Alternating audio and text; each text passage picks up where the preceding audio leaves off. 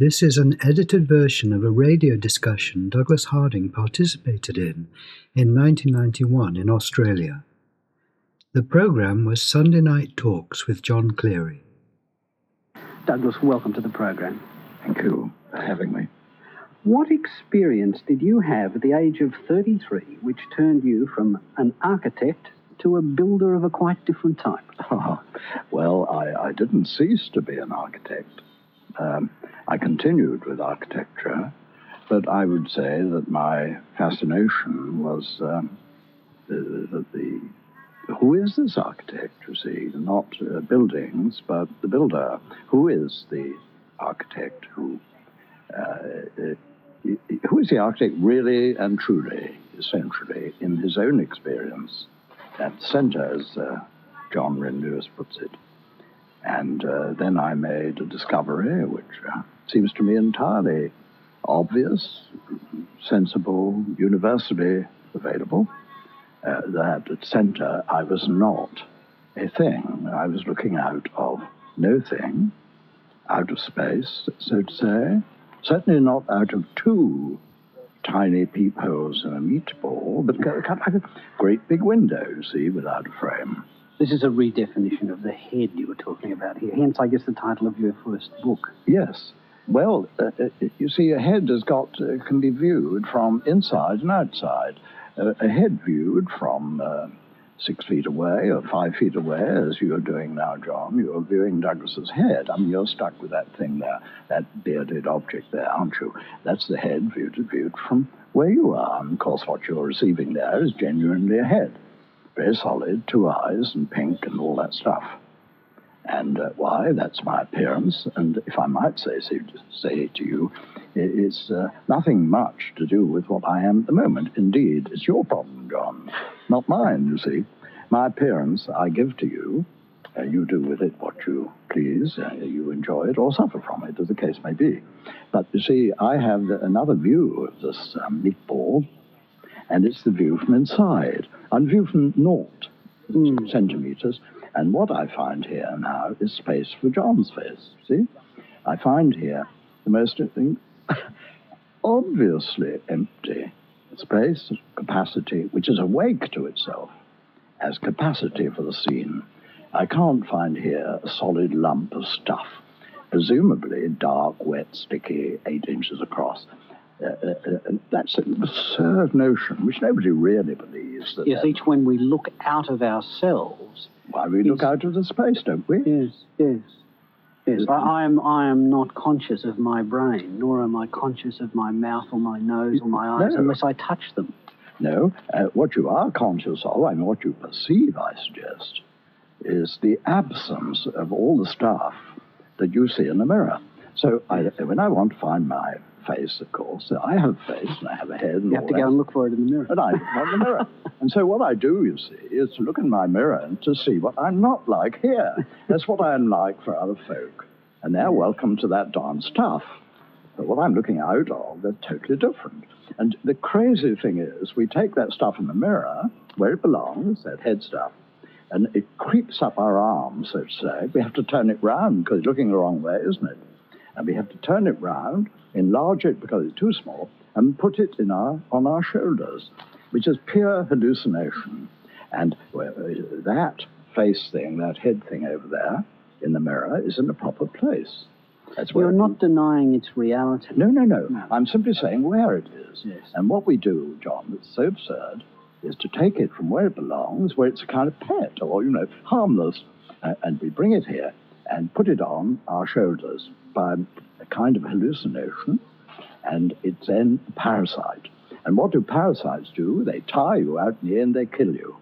And that is very necessary to keep that thing in the right place out there. So we constantly look at ourselves as others see us, as a reflection. Well, that's it. And this is the human condition. But now we have also, of course, it's very proper to look at ourselves as we think other people see us. Robbie Burns. That's the human condition. Wrote that famous aphorism about it. Indeed. Robbie Burns said something about that.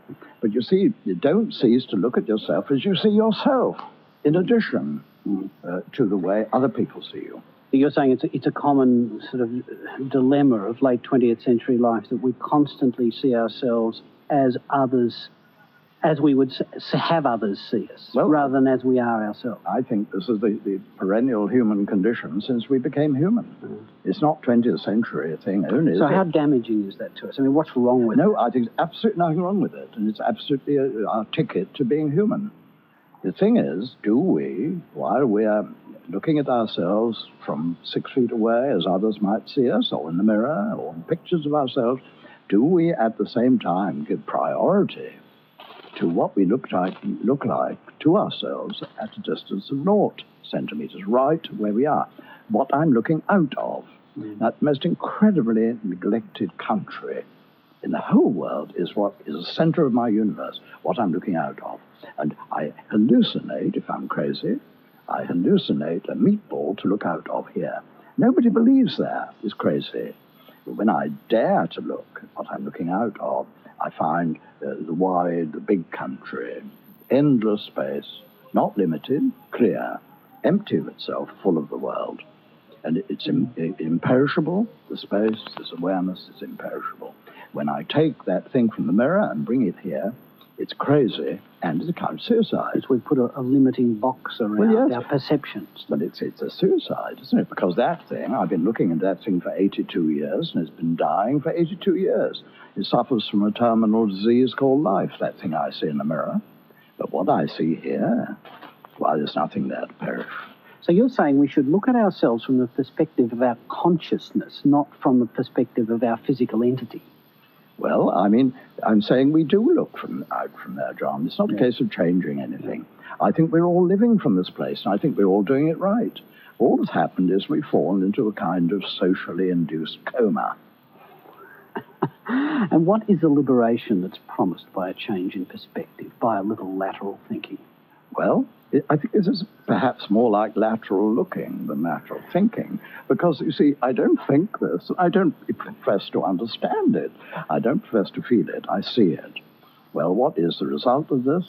Everything has changed. I mean, for example, it seems to me the world runs on confrontation, head-on collision, face-to-face thing.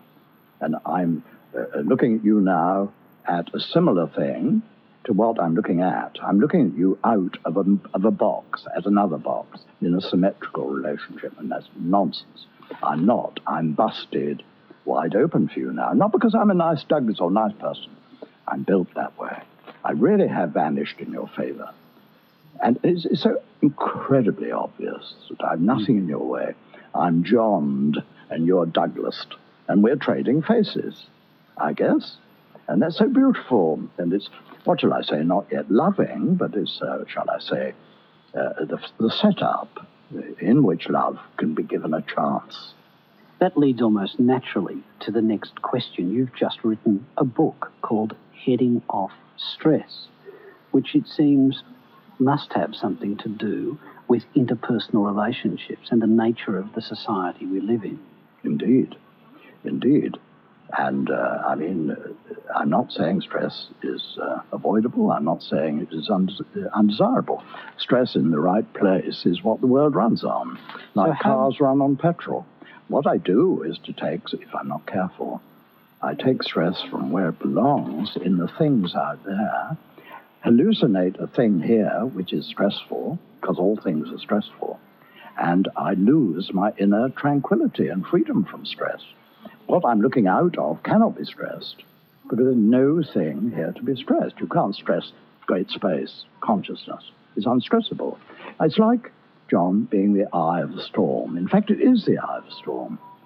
Each of us, if she or he is awake, is seeing and coming from this place which has no thing in it to be stressed, which is aware capacity. You're saying something which is akin to, well, rings bells with transcendent experience in religion, whether it be in Buddhism or spiritualism, in the mystical side of Christianity, the still point, to use a phrase that's been often associated with Buddhism.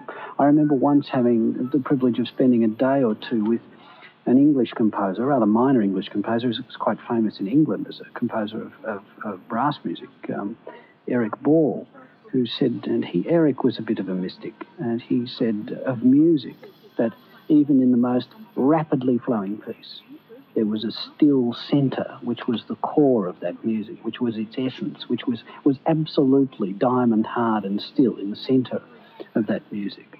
So you are making a comment which is picked up from experiences of a wide number of people, or is something that is unique to the perception you are having? Well, see, it's not for picking up from other people or from books or ideas, is it? The only way genuinely to experience it is from where you are. It's a first-hand experience of being first-person singular. Now, then, having seen this, which is embarrassingly obvious, and totally obvious, really, how could we miss it? Having seen that what I'm looking out of is space for you, having seen that, and then perhaps wondering, what's happened, because instead of a meatball, one finds this capacity, then one goes with delight and comfort and joy to the great scriptures of the world. And I was a student, indeed teacher of comparative religion. And for me, the heart of the heart of all the great religions says indeed this. That's indeed what they have to say at the very core of themselves, which is that who you really, really, really are is not a product of the world or a thing at all, but the no thing, which is aware of itself as no thing, from which everything comes. What happened when you were 33? It was the first question I asked, and you haven't answered it. What was it that gave you the spark to embark on this quest? I think two things, John. First, being such a terrible mess, great help.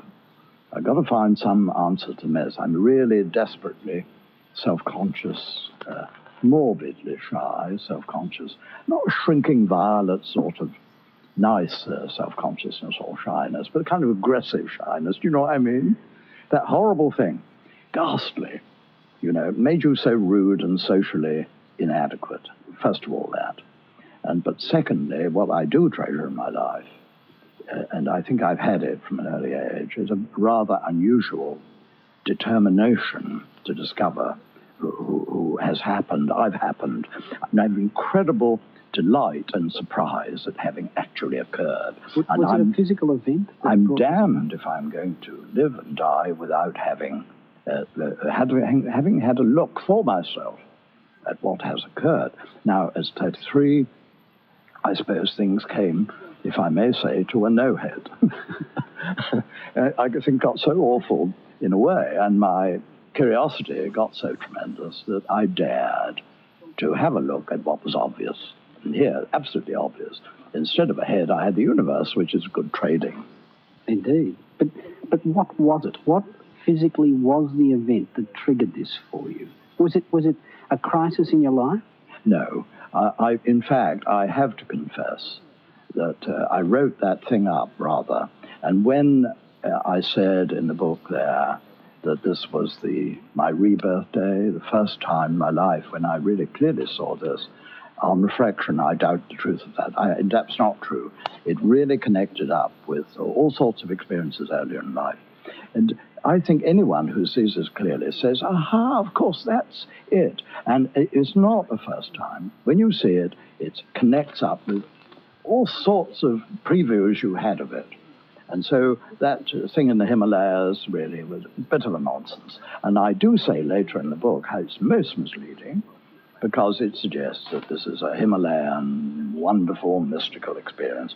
I say, and later in the book, it's much more appropriate to happen in a public lavatory, because it's so darned ordinary, but very refreshing, or life-changing, immensely so, but at the same time, common or garden or ordinary.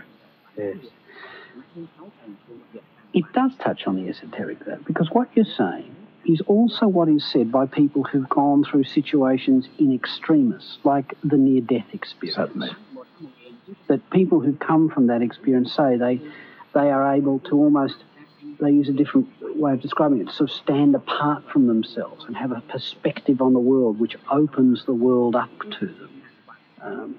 Yes. There are lots of ways, but they're almost saying the same thing. And there's a quote about Bishop Desmond Tutu in last month's Life magazine was asked the cover question, "Who is God?" And Tutu said a shining blackness in the centre.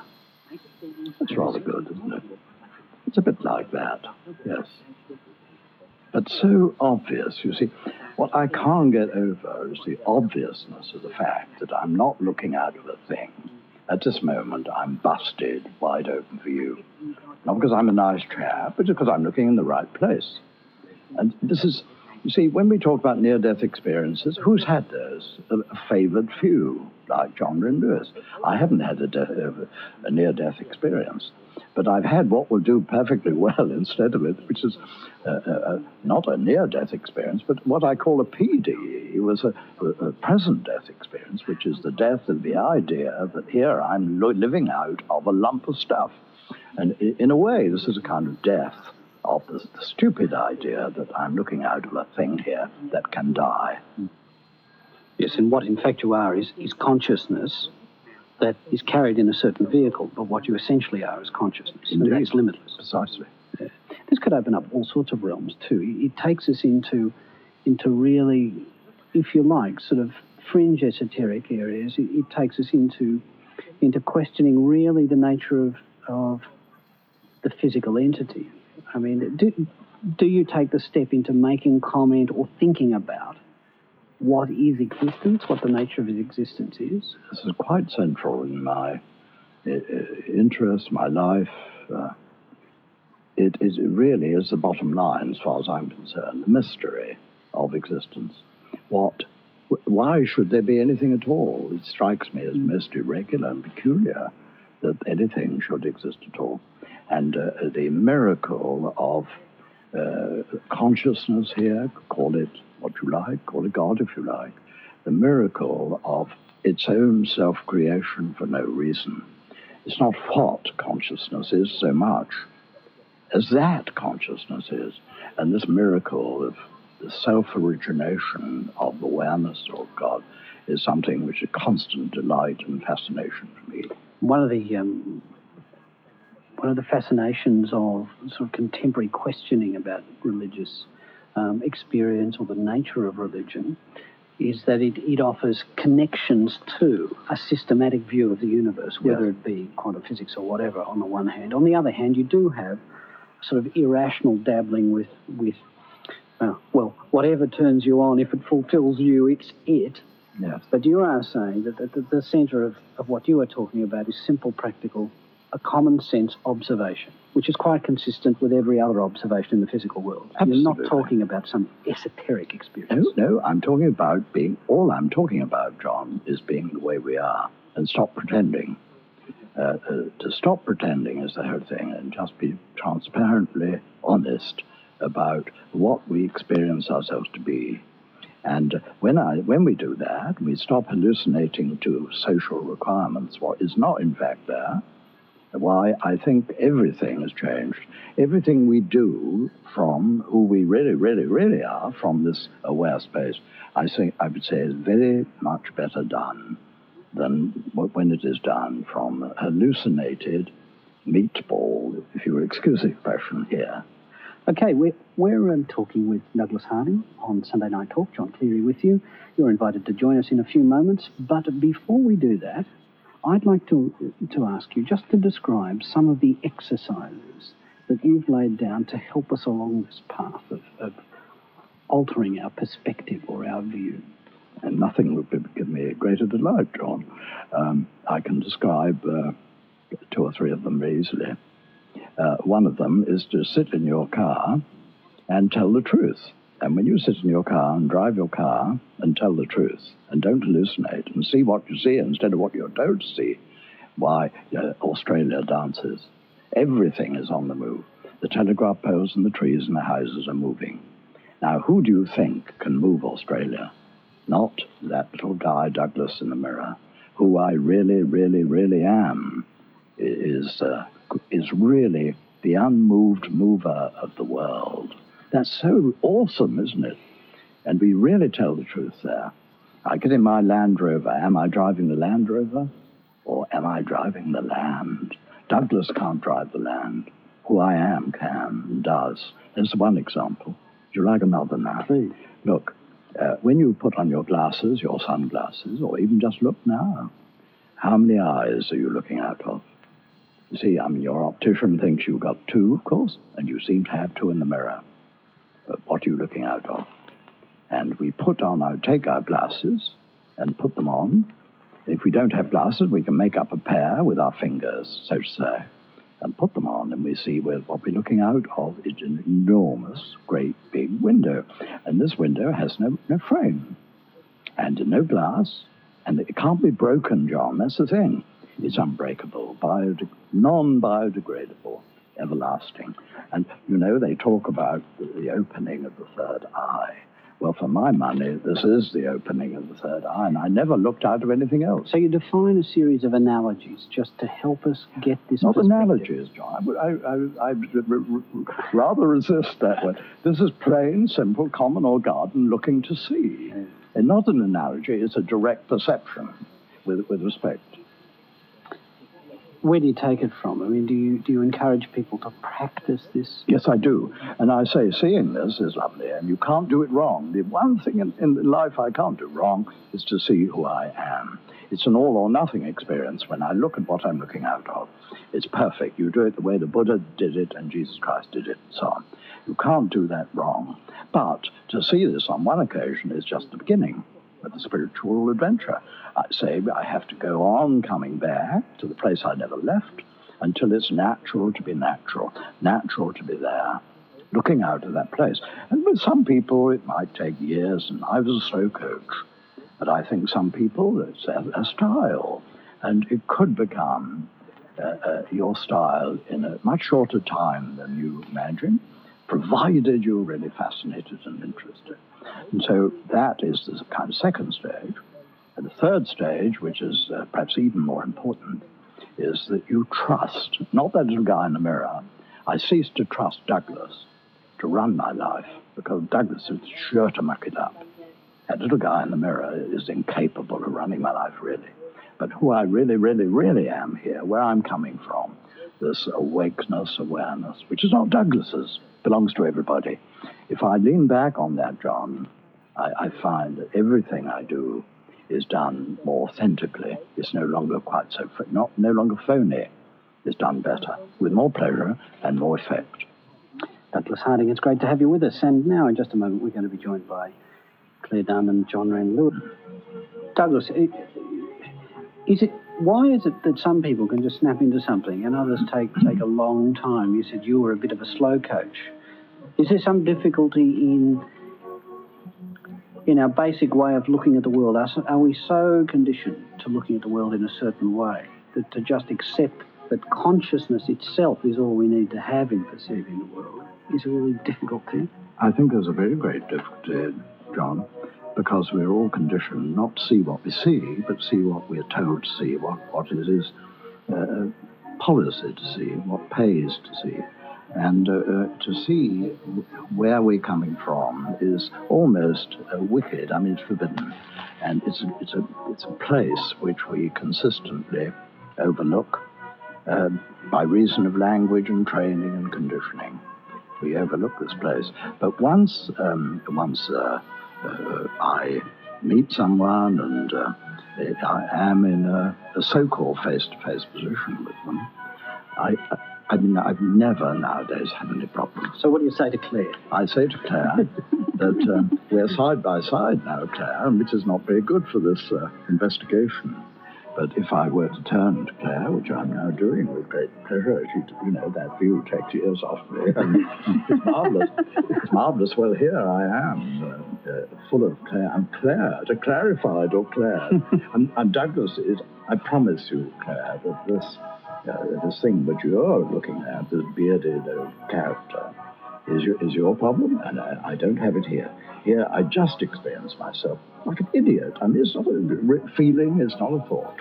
I see myself busted wide open for you, and there you are filling my space, and I have space for you, and we're not face-to-face except for John. For John, we're face-to-face. For you and me, we are trading faces, much to my relief and benefit. Now, isn't that true for you? I mean, when you don't think about it, just look. You're the one that can tell me how my beard lights up under this light. I have no clue. I can give you enormous amount of information about your face, which is entirely hidden from you. Why? Because I've got your face in its fullness, its colour, and its beauty. So it's all mine. And you are equally seized to Douglas's face, and we are trading those darn things. And this is non-confrontation. It's always like this. And may I suggest, you've never been face to face with anyone in your whole darn life. It's always been face to space. Am I right? Yeah. That's marvellous. Now there's time to take one call before the news, just one. I'd like to put a couple of questions to Mr. Harding. I'm just by way of coincidence 33, but I think he's already mentioned that point is a little bit irrelevant. But I wonder if Mr. Harding found himself at that age increasingly at odds with the world, and certainly that's my experience at the moment. That's why I'm seeking a different way of defining self. And, the other point that I'd like to have Mr. Harding address is the way in which the headless concept, how it diminishes guilt and stress, and as a third point, getting value here, as a third point, where the rest of the body fits into the concept. Is it just a support mechanism for the consciousness, or how does the rest of the body fit into the concept? Yes, is the rest of the body totally negative, or does it have some positive dimensions other than just keeping the consciousness functioning? Thanks, Ross, for that. Well, Douglas. A quick answer, Ross, to these things, as far as I'm able to answer them. On the business of being around 30, well, it is true, isn't it, that in the case of many people's lives, it is a critical time, and I think it was in my case. Why it was a critical time, I'm not sure. It was not a special crisis in my life. I just don't understand why, but it was around that age, which I think is something to be quite pleased about. Your second point, how you asked how the concept of headlessness, if I may coin a phrase, helps with guilt and stress. Well, first, Ross, may I just... There was a break here in the recording. What does it do to living in or through the meat box? Well, I think I'd first of all say, Claire, that these extraordinary experiences of yours and John's have been more or less denied to me. I'm a kind of ordinary guy who experiences only the obvious, really. I'm not a very mystical person.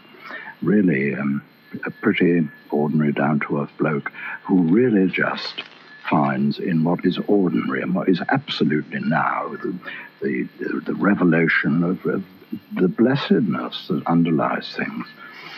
It seems to me that what I need, John, is given to me now in fullness, if only I will wake up to what is given at this moment, not relying on anything I've experienced in the past or hope to experience in the future, but what is given at this time. And what is given at this time, I find, is that one is this aware capacity, which is indeed empty of any Douglas marks, and is full at this time of John there at the microphone. I'm talking visually, in terms of audition, why it's hearing, what these sounds come out, and so forth. All sorts of sensations and perceptions, all of them contained in this void, in the space which I am. And that is free of Douglas at this time. So you're just experiencing what is around you and available to you. At this moment. Yeah. And it seems to me in this is blessedness. Yeah. Because everything, John, is then the opposite of what I had been told. And it's your turn. Some more phone calls. Tony in Brisbane. Hello, Tony. Oh, hello. Is Douglas there? Hello, Tony. Hugh Douglas. I'd like to share with you an exercise. You see, I started doing this exercise about 12 years ago because I took a different starting point from you. I decided that in terms of pure consciousness, thought was the enemy, so I practiced switching off thought. And I've got to the stage now where at will I can just switch off. And in that state, I can practice a total body meditation where I can move without thinking, carry on a normal conversation without thinking, get healing plants from the bush without thinking, things like that. Now, if you like, we can try an experiment. Would you like to switch off? Can you switch off? Switch off thinking, do you mean, if you like. Tony? Can I switch off thinking? Well, briefly, yes. Briefly, but you see, I find, and I don't know whether you would agree, that it's not necessary really to suppress thinking or the mind in order Got me going. Tony, to discover who one really is, which is a space for, capacity for these thoughts that come and go, these feelings that come and go, and so on. So I find that maybe, in a way, thinking does die down, becomes less troublesome when one sees who one is. I think it is really a mistake, for me anyway, to think that thinking is incompatible with seeing who I am. And I find quite the contrary. I find that here I'm space for the thought. At this moment, I am the silence, if you wish, that these words are coming from. I am the no thing from which these things are coming, and the no mind from which this mind is operating. So it seems to me that thought is compatible with awakeness to the one here who is beyond thought. Would you agree? I would agree. In fact, I started off with that exercise, but now I find it just comes naturally, and I'm fully familiar. In fact, I could say I experience what you've described tonight. Well, that's super, Tony.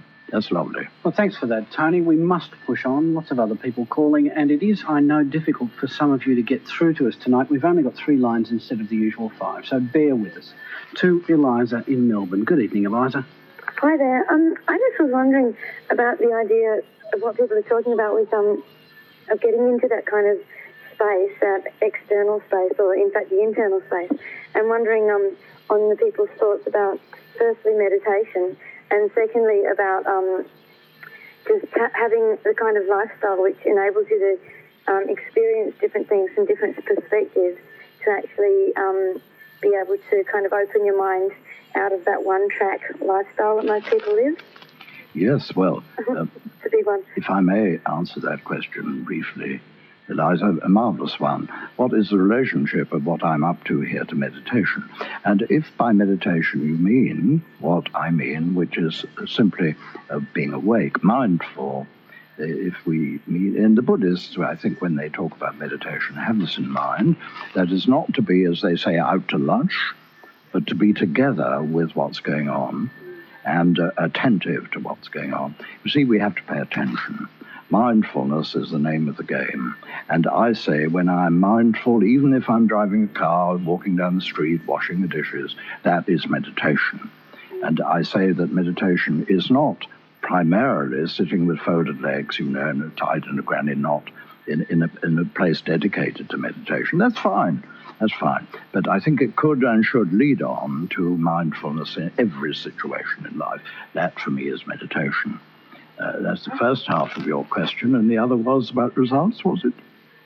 The other one is sort of about, I suppose, the experience of just living life in such a way that you do experience a similar situation from many different viewpoints. Yes. You can actually think about things in a more holistic way, and I suppose that's what I see our society doesn't do anymore.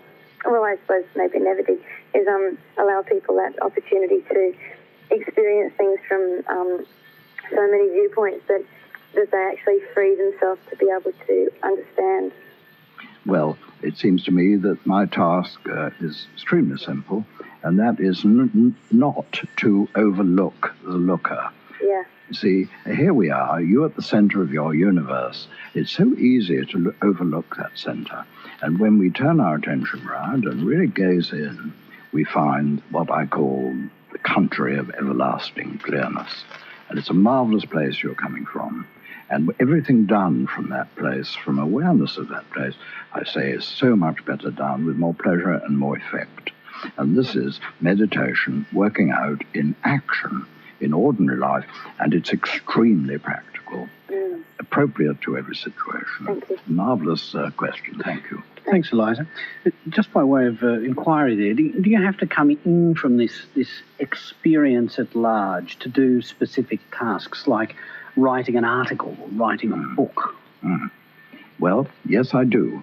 And writing a book, writing a book is a most incredibly difficult and exciting job, and I find it extremely hard, and I get stuck. And how do I get unstuck?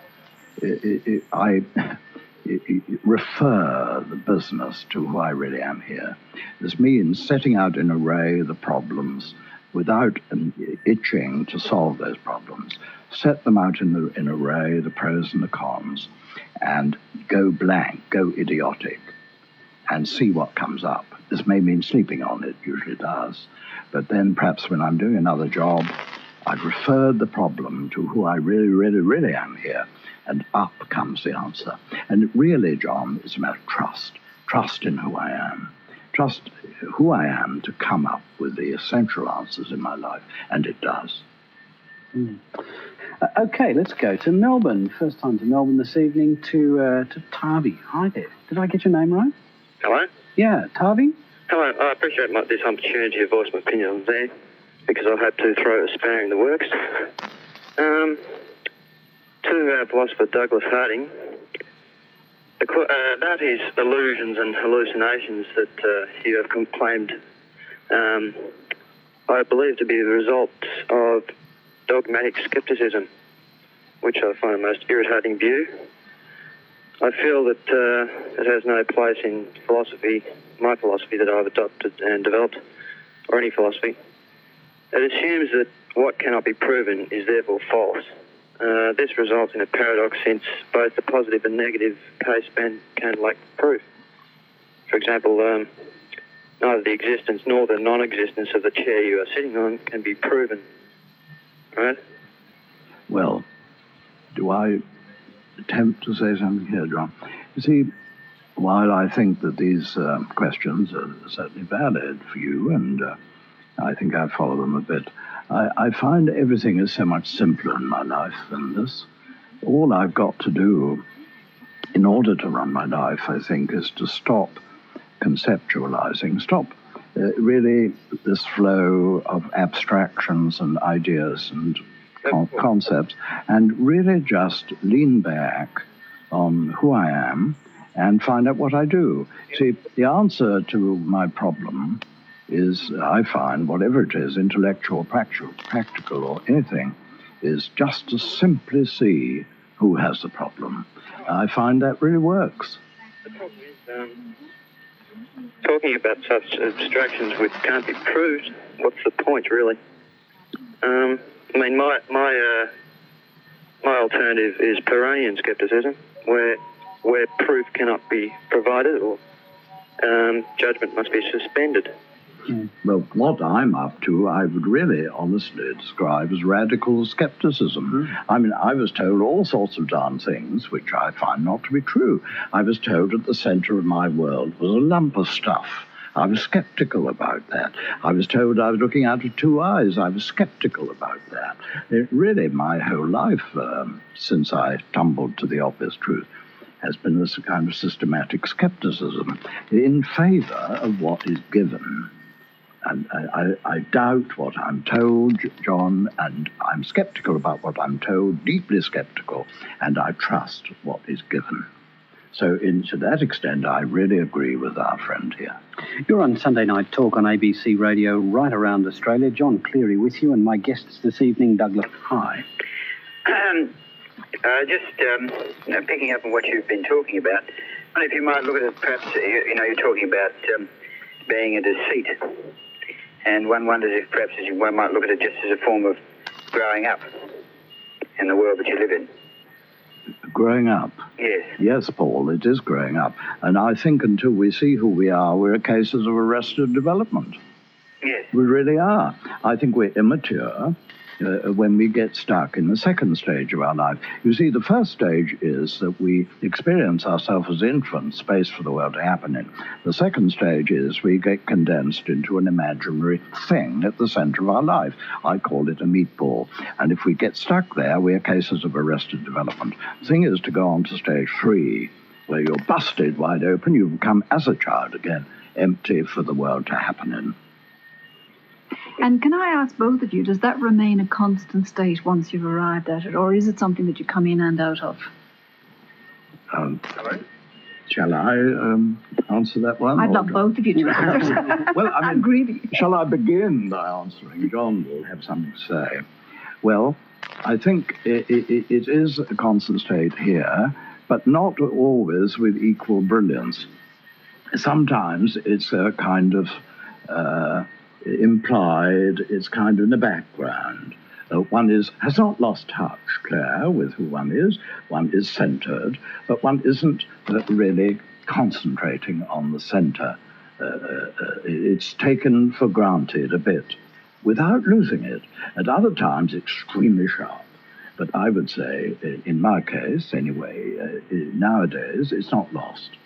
I regularly walk home from the ABC studios here in King's Cross on a Sunday night through King's Cross. And I've been doing that for 6 or 7 years. And you get used to walking through King's Cross. I mean, you either shut it out or you're accepted. It's a place where Australia is at its most turbulent, I think, physically. And I was walking through there one day not long ago. And I'm talking about something very ordinary. I'm not talking about a mystical experience. But my perception of what I was doing and where I was changed. That is, instead of experiencing King's Cross come towards me and the things, and I'd leave some things out and I'd look at some things and not look at others.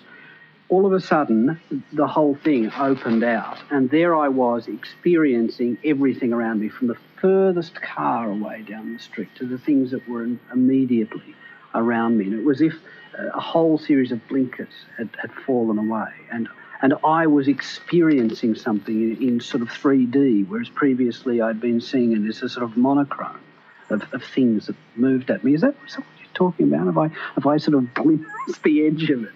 I think this is certainly a feature, John, of what I find, people talk about tunnel vision. I'm not accusing you of tunnel vision, but sick people do experience a very narrow world and lose sight of the periphery of the world, don't they? And I think insofar as we come to our senses and even see who we really are at the center, I do find that the angle of vision widens and one becomes more and more conscious of the periphery. One's angle of vision widens from perhaps 5 degrees to something like 160 degrees.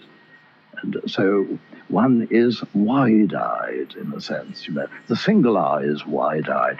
And I think little children, you see, have got this wide-eyed view of the world, and it even shines out of their faces.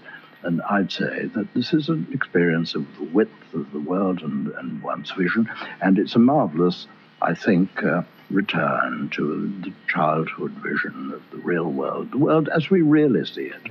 I congratulate you on that. I think it's a part of what I'm up to. But what I'm up to is primarily not the world, not looking at the world, but looking at where the world is being received here. And when I attend to what I'm looking out of, which is space for that wide world, why, I'm looking out a wide, wide, wide space at a wide, wide, wide world.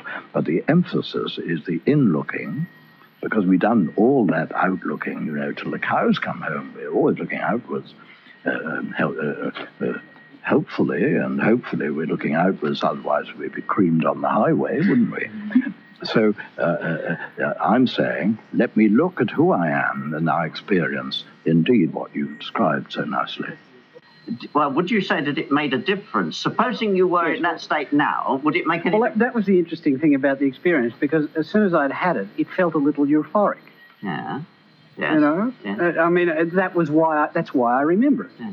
I mean, it happened 6 months ago, but I've been carrying it around with me. So I thought, that's interesting.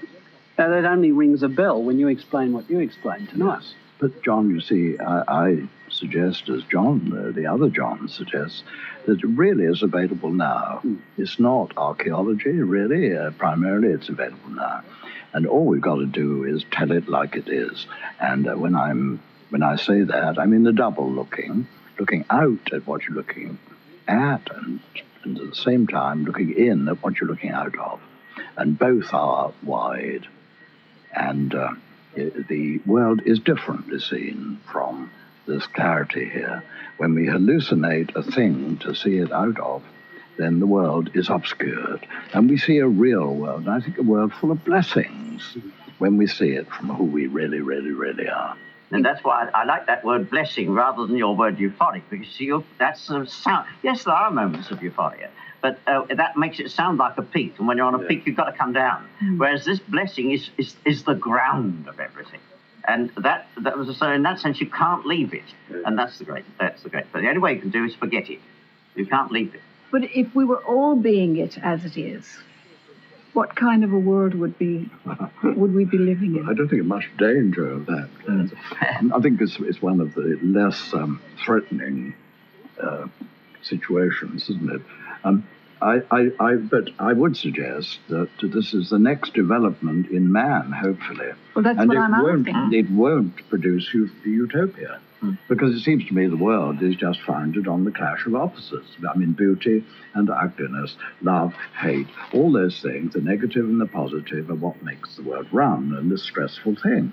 And I've been seeing this for a rather long time, and Douglas is still a pretty crummy character. And well, he is, you see, and I need to see who I am in order to forgive him for being what he is. And I have friends who equally have been seeing who they are for a long time and trusting it. And they are so-so, you see. I think they're very beautiful, and I love them very much. But this is not a recipe for being perfect as a human being. You are perfect, Claire, already, Claire, as who you really, really, really are. But I doubt whether the Claire you see in the mirror and other people experience are exactly quite perfect yet. I would put it like this. The best thing I can do for Douglas, crummy character though he is to tell the truth to myself about who I am. Because some of the perfection of who I really, really, really am, some of the perfume of who I really, really am, I think will rub off onto Douglas and make him more bearable, really. Infuses him in his life, does it? It infuses him in his life? Well, I would say that his defects remain, his basic defects remain. But this is not a way of producing wonderful, wonderful human beings. It's a way of becoming, I think, really more loving, more natural, more effective in life, to the limit of one's natural capacity. All you see I'm saying is let's be who we are. Let's be natural. Not be funny, not be peculiar, not be mystical, not even be religious, but be honest about what's given at this time. Who I really, really am at this time, what I'm looking out of and what I'm looking at. And it's so obvious, as John says, incredibly obvious. What I have to say to myself, I think, when I feel morally outraged, which I rather often do, that it's me. I'm really involved in that. Everything that people do that is outrageous is really, really my responsibility. In some way, I'm responsible for it. Every horror that humans perpetrate is, in a way, Douglas's. Douglas has a potentiality, the tendency to do that. I can wash my hands of nobody. But at the same time, I realize that these people who behave in the most ghastly fashion, why, they are at core myself. They're perfect at core. I am them. And in a way, I'm guilty of what they do. You know, one has to take on, it seems to me, the sins of the world in order to find the forgiveness that underlies those sins. Time for more calls. To Laurie in Rockhampton. Welcome, Laurie. Oh, Thanks for hanging on. I was just wondering if I could ask your panel if they've got any advice for someone who's looking for that calm centre. Well, perhaps we could briefly go through it to Douglas first. And could you just recapitulate that question, John? Laurie was looking for some advice to find that calm centre. Well, I would say, Laurie, the only thing is necessary is to look in the place where it is. I mean, turning your attention around at this time to what you're looking out of. The centre is where you're operating from. You never operate from anywhere else. You don't have to seek it all over the shop. All you do is to turn your attention around now, at this moment, and look at what you're looking out of. You're not looking out two eyes, Laurie. It's really one great window. That is your centre. It's unavoidable, you know. And when you want to see this, you look in the place where it hangs out, or rather hangs in. The recording ended here. You'll find more audio of Douglas Harding elsewhere on this podcast.